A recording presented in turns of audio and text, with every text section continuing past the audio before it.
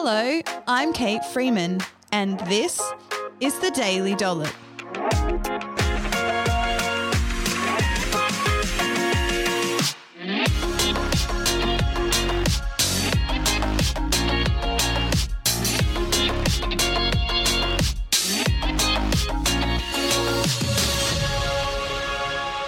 On this episode of the Daily Dollop, I'm chatting through my 6 key priorities for my winter nutrition.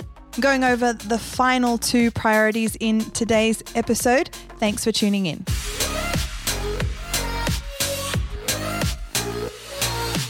Welcome back to the Daily Dollop podcast, everyone. I'm Kate. I'm a registered nutritionist and the founder of the Healthy Eating Hub and the Healthy Eating Clinic.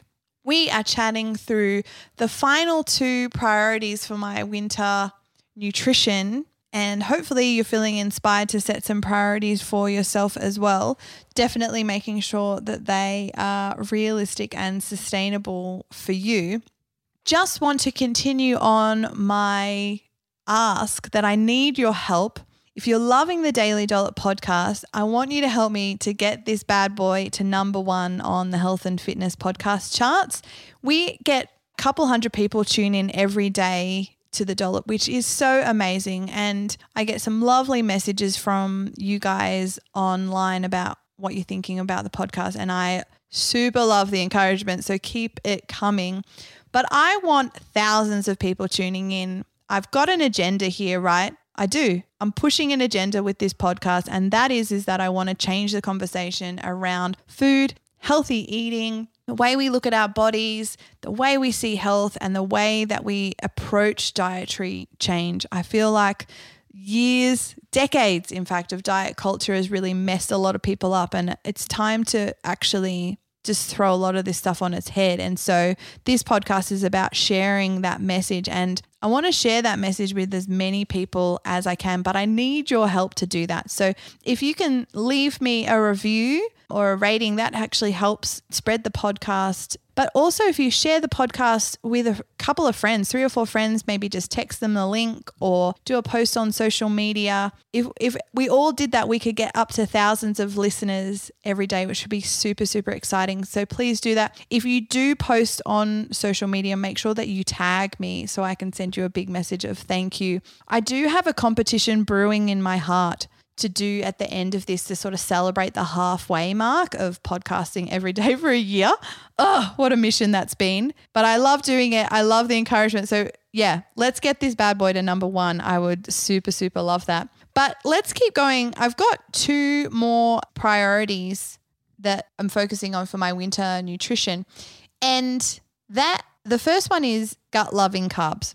So I talked about in the previous episode that I was looking at ensuring that I was getting enough protein in at my meals, because I had been finding that I was not wanting that so much and that my meals were becoming pretty carb heavy, which is not necessarily a bad thing at all. In fact, it's, plant-based. But one of the things that's also keen for me is just to slightly increase my carb variety. I can get a little bit monotonous and boring with it. And so my goal is to just get in some gut-loving carbs and just working on some variety there where I can. And the key reason I want to do that is just to maximize my fiber intake, because fiber, my friends, is the key to good gut health. And so one of the things that I have found over the years, and it's getting worse because of the keto diet and the grain haters and the gluten haters, is that people are afraid of carb-rich foods. And I talked about this with Melissa in our episode around carbs and diabetes, but there is a lot of confusion around what foods actually contain carbohydrates, and then there's a confusion about how we assess a carbohydrate as a nutrient. And so 1, we're not sure where carbs come from, and 2, we look at carbs really black and white and be like, carbs are bad and not eating carbs is good. But that's actually not true. Carbs are just carbs. Try not to give them a moral value. They just a nutrient, and they're a nutrient that your body uses for energy. Like they're super helpful to the body. The brain is can only use carbs for energy. Really active muscles use carbs as a quick fuel source. right? Carbs are super, super important. But they're not good or bad. They're a nutrient.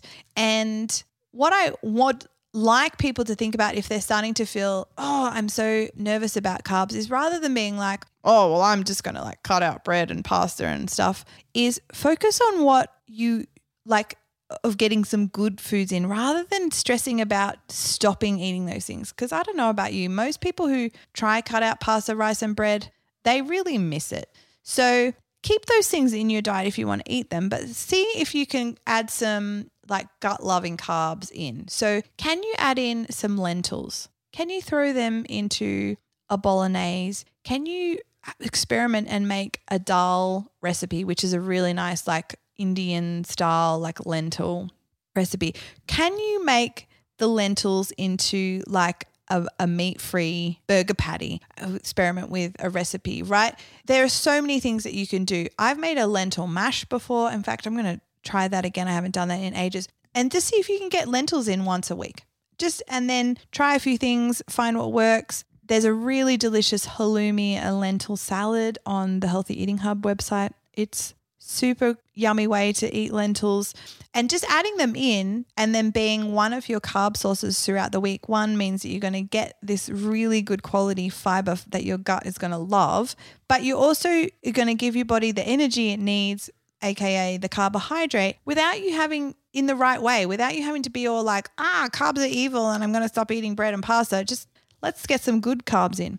Other great carbohydrates are your beans. So there's bunch of different beans like baked beans and kidney beans and cannellini beans, black beans, and there are so many cool meals that you can incorporate these foods into. Cannellini beans, I love adding a can or two of those into a big batch of pumpkin soup. So when I blitz it up, they kind of give it this lovely creamy texture, and I find that I don't need to add any cream into pumpkin soup. But what I'm doing is I'm also adding a heap of gut-loving carbs into my pumpkin soup, which is actually going to make the meal much more satiating than if it was just the pumpkin and the veggies. I love black beans and using them in Mexican-style dishes. The Healthy Eating Hub has a bunch of recipes on a burrito bowl. There's like actual just burrito wraps. There's like a breakfast wrap. What else is on there? Oh, there's a bunch of cool recipes on there that incorporate black beans into your meals. And again, you could sort of go, all right, let's maybe add in black beans once a week or once a fortnight or something, and start to incorporate in that to your repertoire of meals. Kidney beans are fantastic, mushed up put through a bolognese or into Mexican style dishes. We have a nachos with a twist recipe that uses kidney beans. Chili con carne, so like your slow cooker stew style meals, which is perfect for winter. There's a bunch of different ways, but if I can encourage you to get some legumes into your day, you're going to give your gut some really great fiber. Your bacteria are going to love it. And it means that you're starting to make some smart carb choices as opposed to just black and whiting your carbs and being like, I need to stop eating them. The other thing is if you do like bread, rice and pasta, is that you can get some fantastic high fiber options for those as well. There are a huge assortment of grainy soy and linseed or rye style breads on the market. Check nutrition information panels to see the fiber content.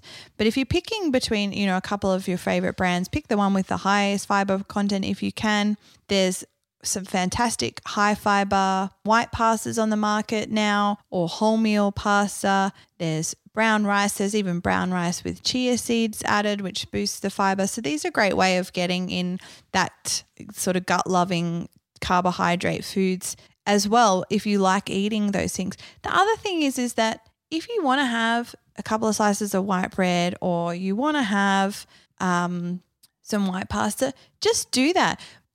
Having a smart portion of those things is absolutely fine, as you heard about in the diabetes episode with Melissa, adding lots of veggies, a good source of protein to that meal, and you can 100% enjoy some white bread because I tell you what, it is good. It's delicious, right? And so try not to all or nothing your approach to nutrition. I talk to so many people who, embrace weight loss and then think that they're never going to eat carbs for the rest of their life. And I think, are you really is that really what you want? In my opinion, you would be better off learning how to moderate your intake of them rather than just fully cutting them out. So certainly, focusing on the type of carbohydrate rather than just black and whiting it and going all or nothing with your carbs is definitely, in my opinion, the best approach to take. And so what I'm going to be doing is pretty much, I'm mostly happy with my carbohydrate intake anyway. It's more just I feel like I just want to get a bit more variety in, like I said,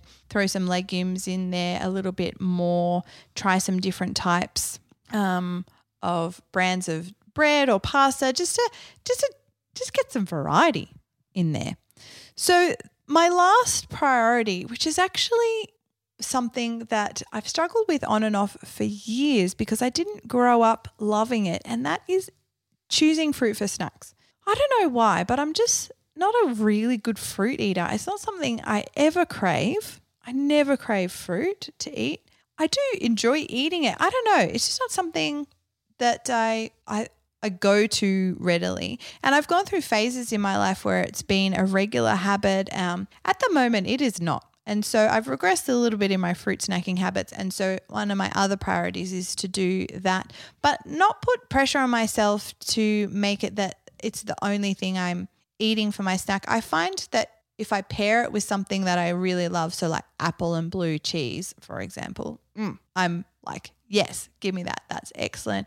Or if I have strawberries with my favorite peanut butter granola and yogurt, oh, that's delicious. Passion fruit and yogurt I really love. I also like banana smoothies.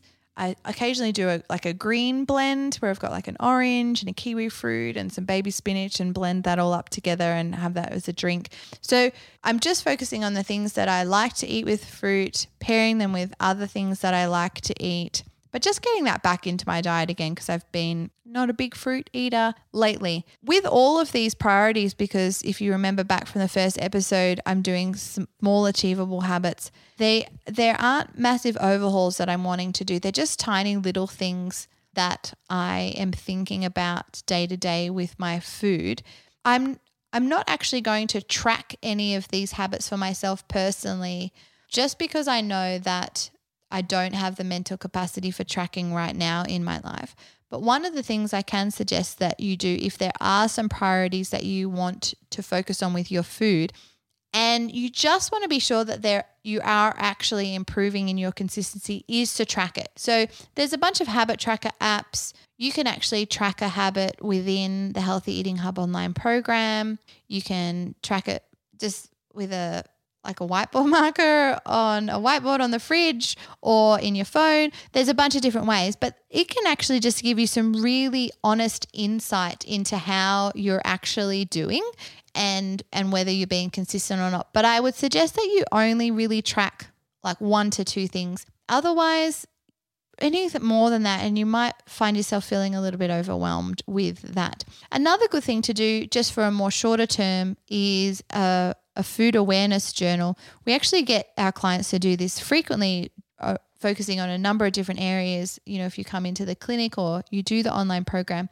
And just for a short amount of time, you track everything that you eat and drink. And it's a really great way, particularly if you look at it with curiosity and not judgment. It's a great way of helping you get some really good awareness about your food habits and choices, identify some of the key barriers that you might be facing, which then highlights maybe some key areas where you might want to focus your effort on. And that way then, if you're going to prioritize anything this winter, at least you're prioritizing the thing that's going to give you the biggest return on investment. And that's a really great tip to do as well. Well, that's it for my 6 priorities for my winter nutrition. I'd love to hear what your priorities are. Hit me up on social media. Let me know. Otherwise, have a fantastic day, team, and we'll catch you in the next episode. After years of being bombarded with diet culture, I so understand that the world of healthy eating is super, super hard. My healthy eating program helps people who are struggling with their eating habits to lose weight, feel good about themselves, and eat well for the rest of their life.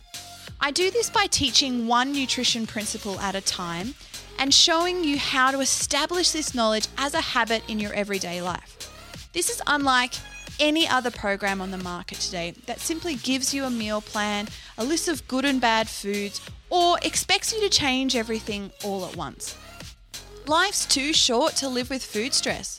To become a habit builder and not a crash dieter, join my program today at healthyeatinghub.com.au.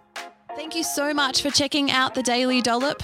Don't forget to rate, review, and subscribe so that we can spread the podcast far and wide and so you don't miss an episode.